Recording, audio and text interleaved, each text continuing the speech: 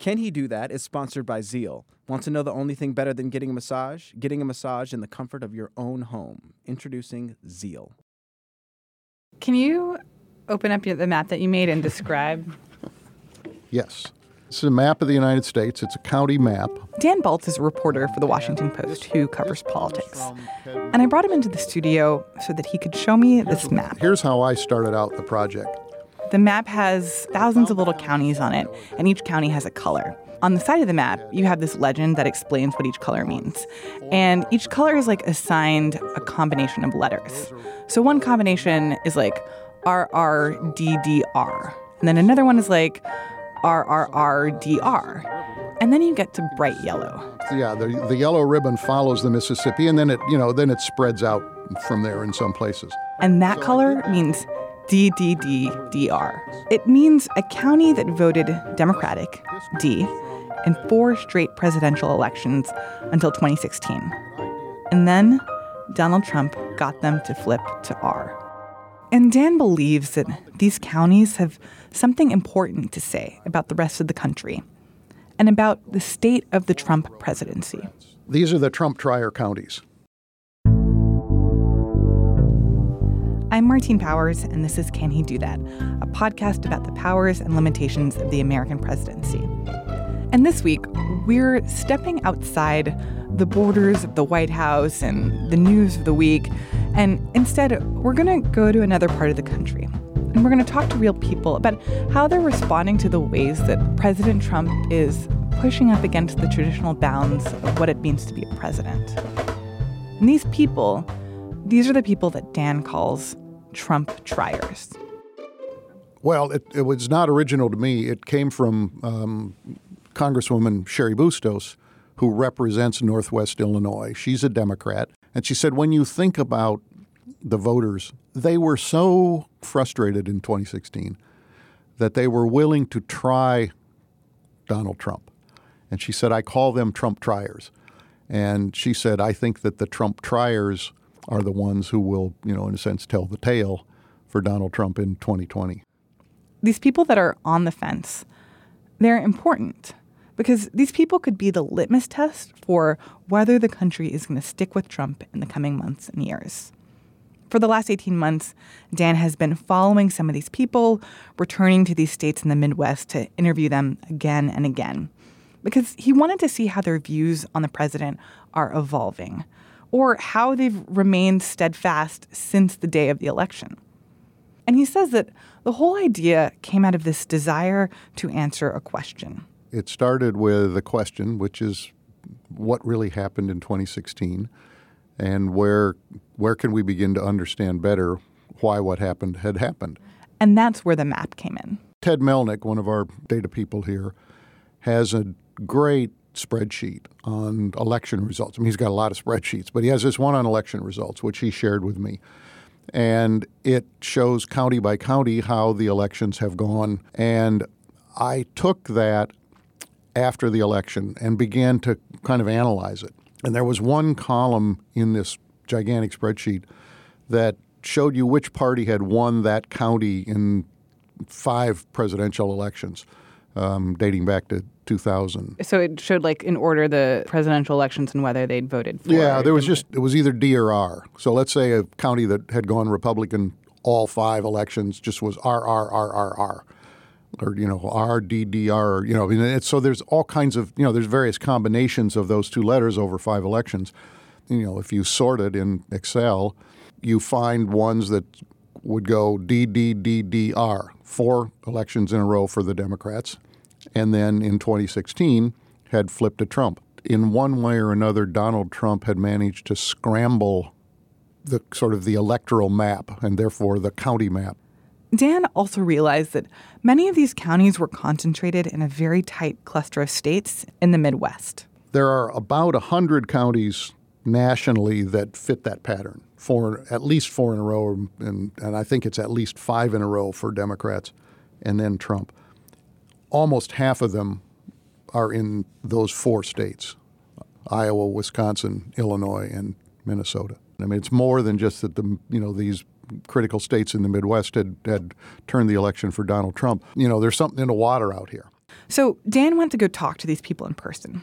He talked to them at coffee shops and restaurants and grocery stores. He met with people in their homes and at their place of work.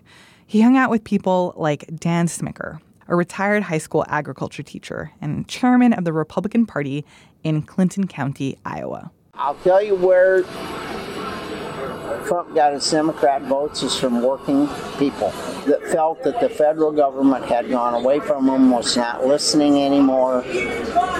And those people are mad. They are bitter.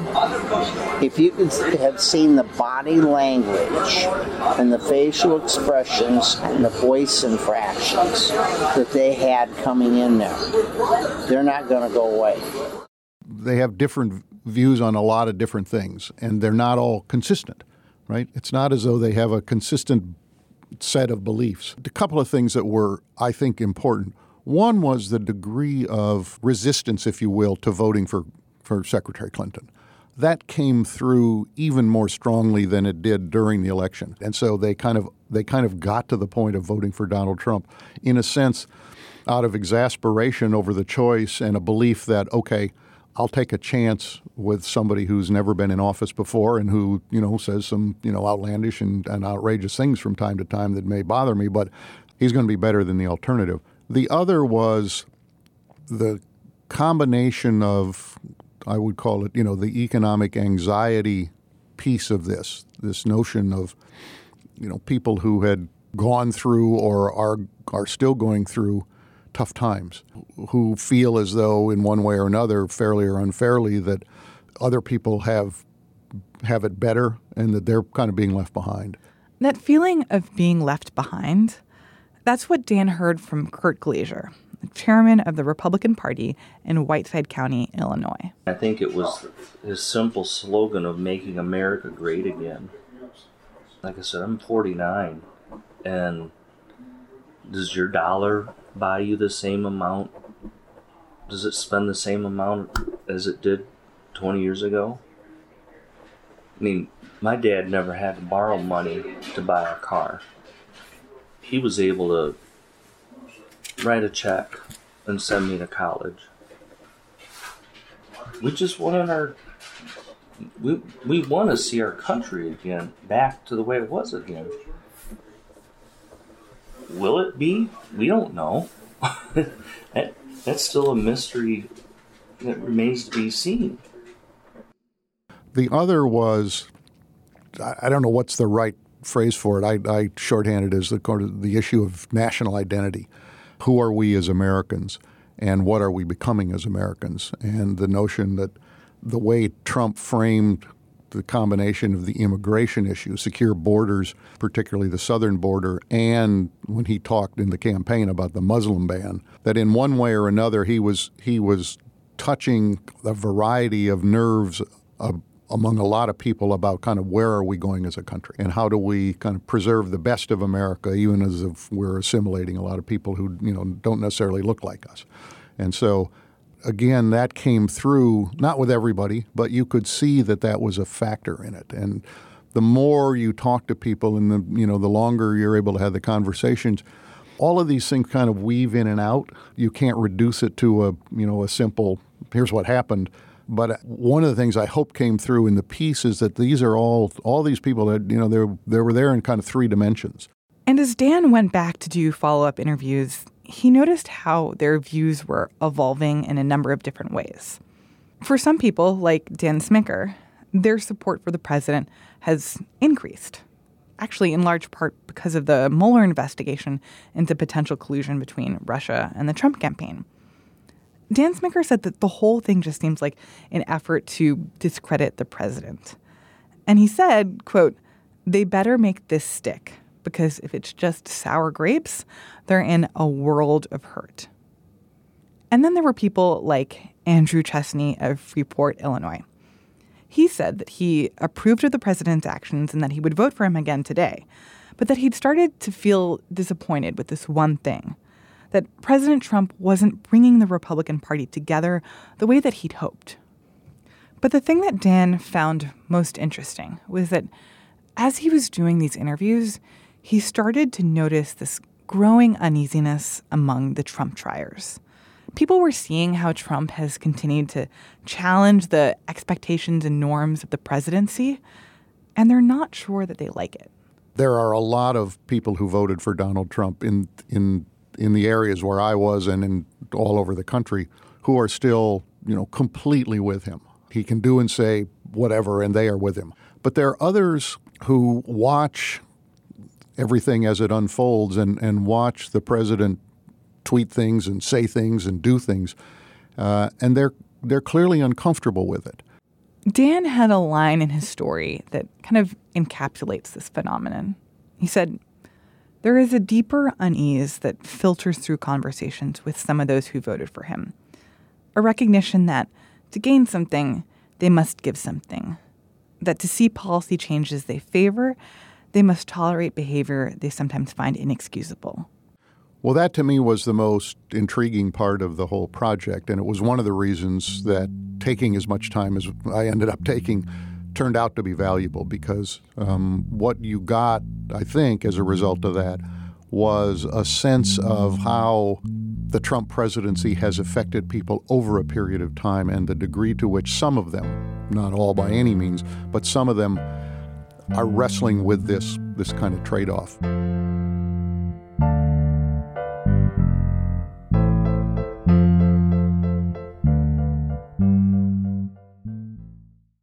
Can He Do That is sponsored by Zeal. Want to know the only thing better than getting a massage? Getting a massage in the comfort of your own home. Introducing Zeal. Bring the spa to you and try Zeal today. Right now, go to Zeal.com and enter promo code Can He Do That to get $20 off your first in-home massage. That's code Can He Do That.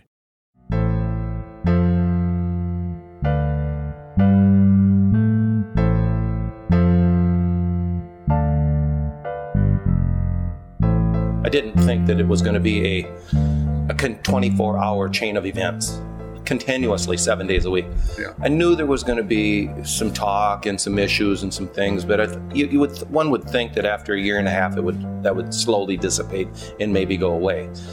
I don't think he's learned anything. He wants to create attention. He wants to be the center of attention. He wants to create animosity amongst. He wants to stir. He's a stir, Knowing what I know today, I wouldn't vote for him. You would not? No, absolutely not. No. That was Mike Valley, a fourth-generation commercial fisherman in Prairie du Chien, Wisconsin. And that sentiment about the sense of being overwhelmed with the constant tumult and chaos of the White House, that's something that Dan heard a lot from other people. One person who's really interesting is Kurt Glazier, who's the Republican county chair in Whiteside County, Illinois. He works for the state. He's a member of the Teamsters Union, and just a very straightforward person. And he was one of the first people I interviewed and one of the last people I interviewed, and I think I interviewed him 4 times. And you could see over time that he's just uncomfortable with, I guess, the disruption and the turmoil. That was a theme that ran through a number of the interviews. And, in the last interview, I asked him, well, what will you do in 2020? And he said he was not sure. He said people voted for Trump because they were voting for change. But he said, as I recall, his words were, but he's going to have to do a lot of changing. And he's 71 years old. And, he said people at that age don't change a lot. So he didn't quite answer the question of where he's going to be in 2020 because I think he doesn't know. But he recognizes that something is not quite working the way.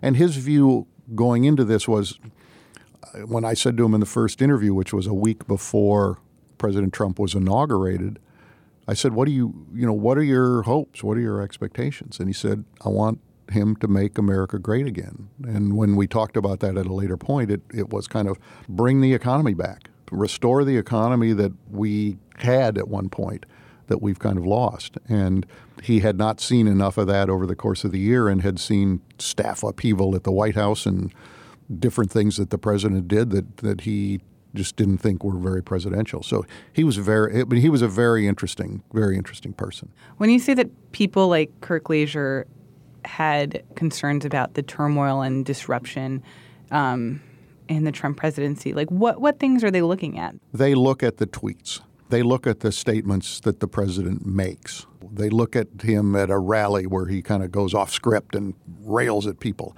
And several people used the term bully, that in one way or another, President Trump acted like a bully, and that's not what they want to see in a president. So it's those kinds of things. I remember he talked about in one of the interviews about the Me Too movement, and he said, this would be a time when a president would step up and kind of take that issue on and say the right things about the way men should treat women. And then he said, but of course, there was the Billy Bush tape, the Access Hollywood tape. And so, he recognized that the president is in a position where he cannot speak to that issue in the way that a president ought to be able to speak to that.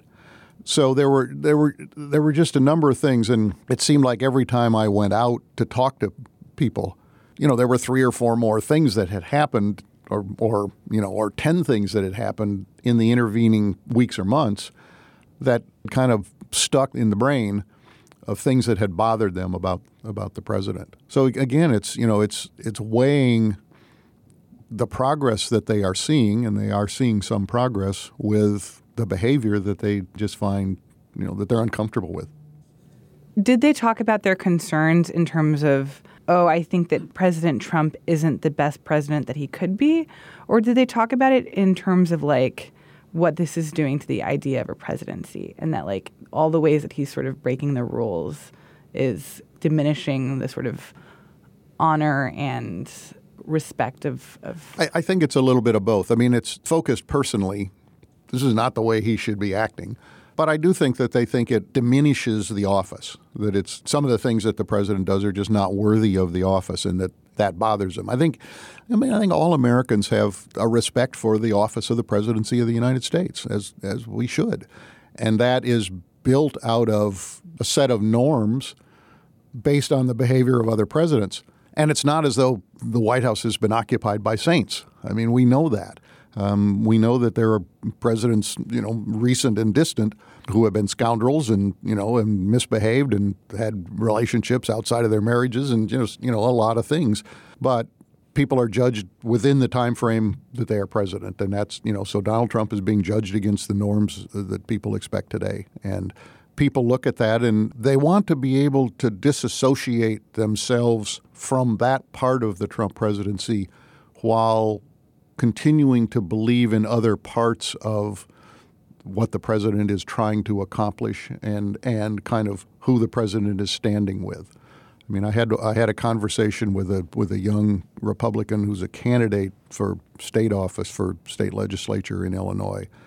I happened to, by accident or by serendipity, to talk to him the morning after the stories broke about the president using this vulgarity to talk about African nations and immigration in a closed meeting at the White House. And I knew that this person had views about immigration that were not exactly Donald Trump's views. I mean, that he was more of a George W. Bush Republican in terms of his views on immigration. And I asked him about it, and he said, if these reports are true, it's unacceptable. I mean, just flat out unacceptable. We can't have this. I said, well, kind of how long do you put up with that, or how long do you stay with him, with a president who says and does those kinds of things that bother you in the way you say?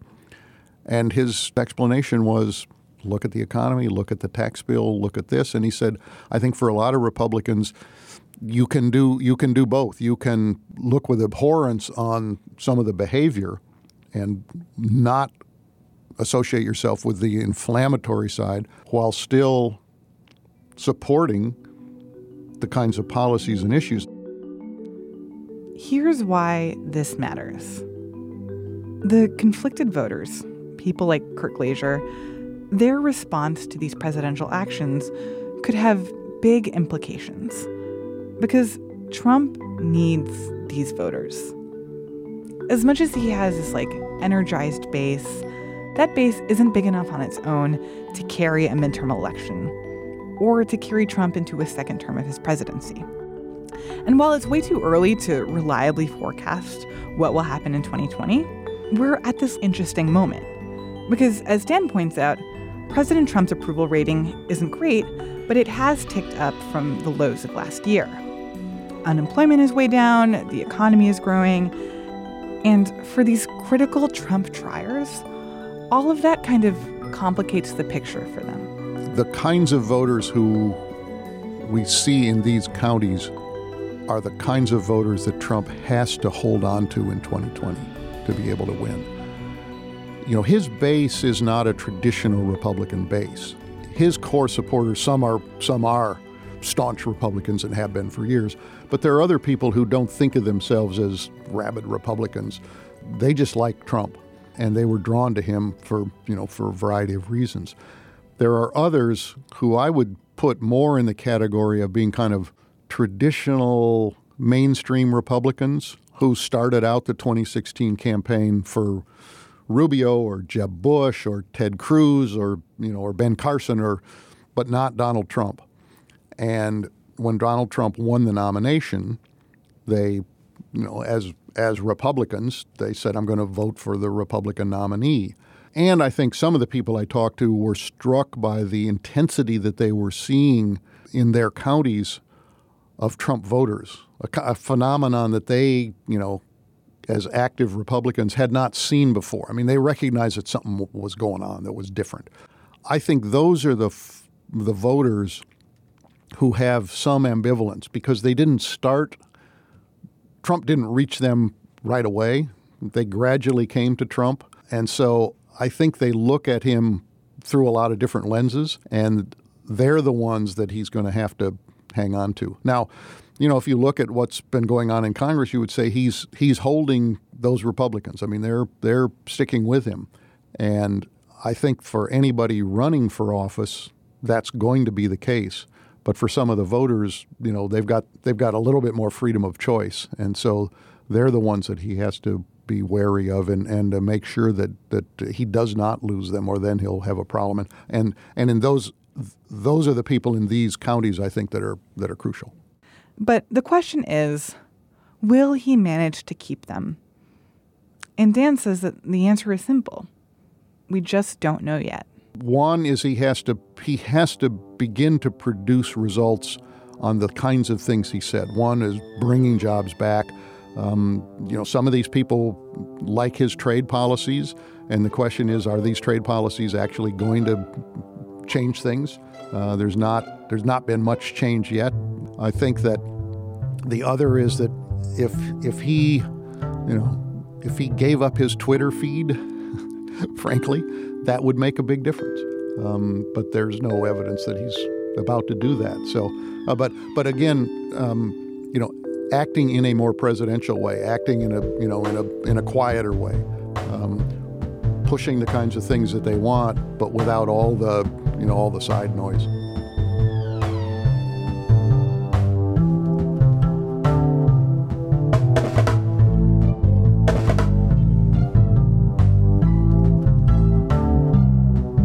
Thanks for listening to Can He Do That from The Washington Post. One thing that we want to note, we're taking next week off, so you won't be seeing a new episode. But we'll be back on June 9th. And we also want to mention that we're working on something very special. It's coming out at the end of June. A special mini-series about the midterms and what it takes to make a wave election. So stay tuned to hear more about that in an upcoming episode. In the meantime, we'd love if you could take the time to rate and review us on Apple Podcasts, Stitcher, or anywhere else that you listen to podcasts. Comments and suggestions are always very much appreciated. Check out previous episodes at washingtonpost.com/podcasts. Can He Do That is produced by Carol Alderman, with design help from Kat Rudell Brooks, logo art from Loren Boglio, and theme music by Ted Muldoon. I'm the host, Martine Powers, filling in for Allison Michaels. Special thanks to Dan Baltz for coming on the show.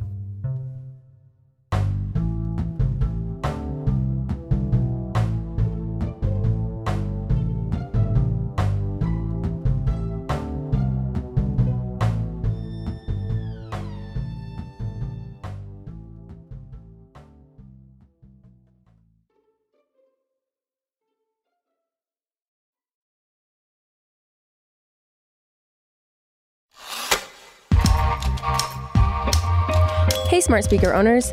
If you like Can He Do That?, you should also try the Daily 202's Big Idea, a daily political analysis show from national political correspondent James Hohmann.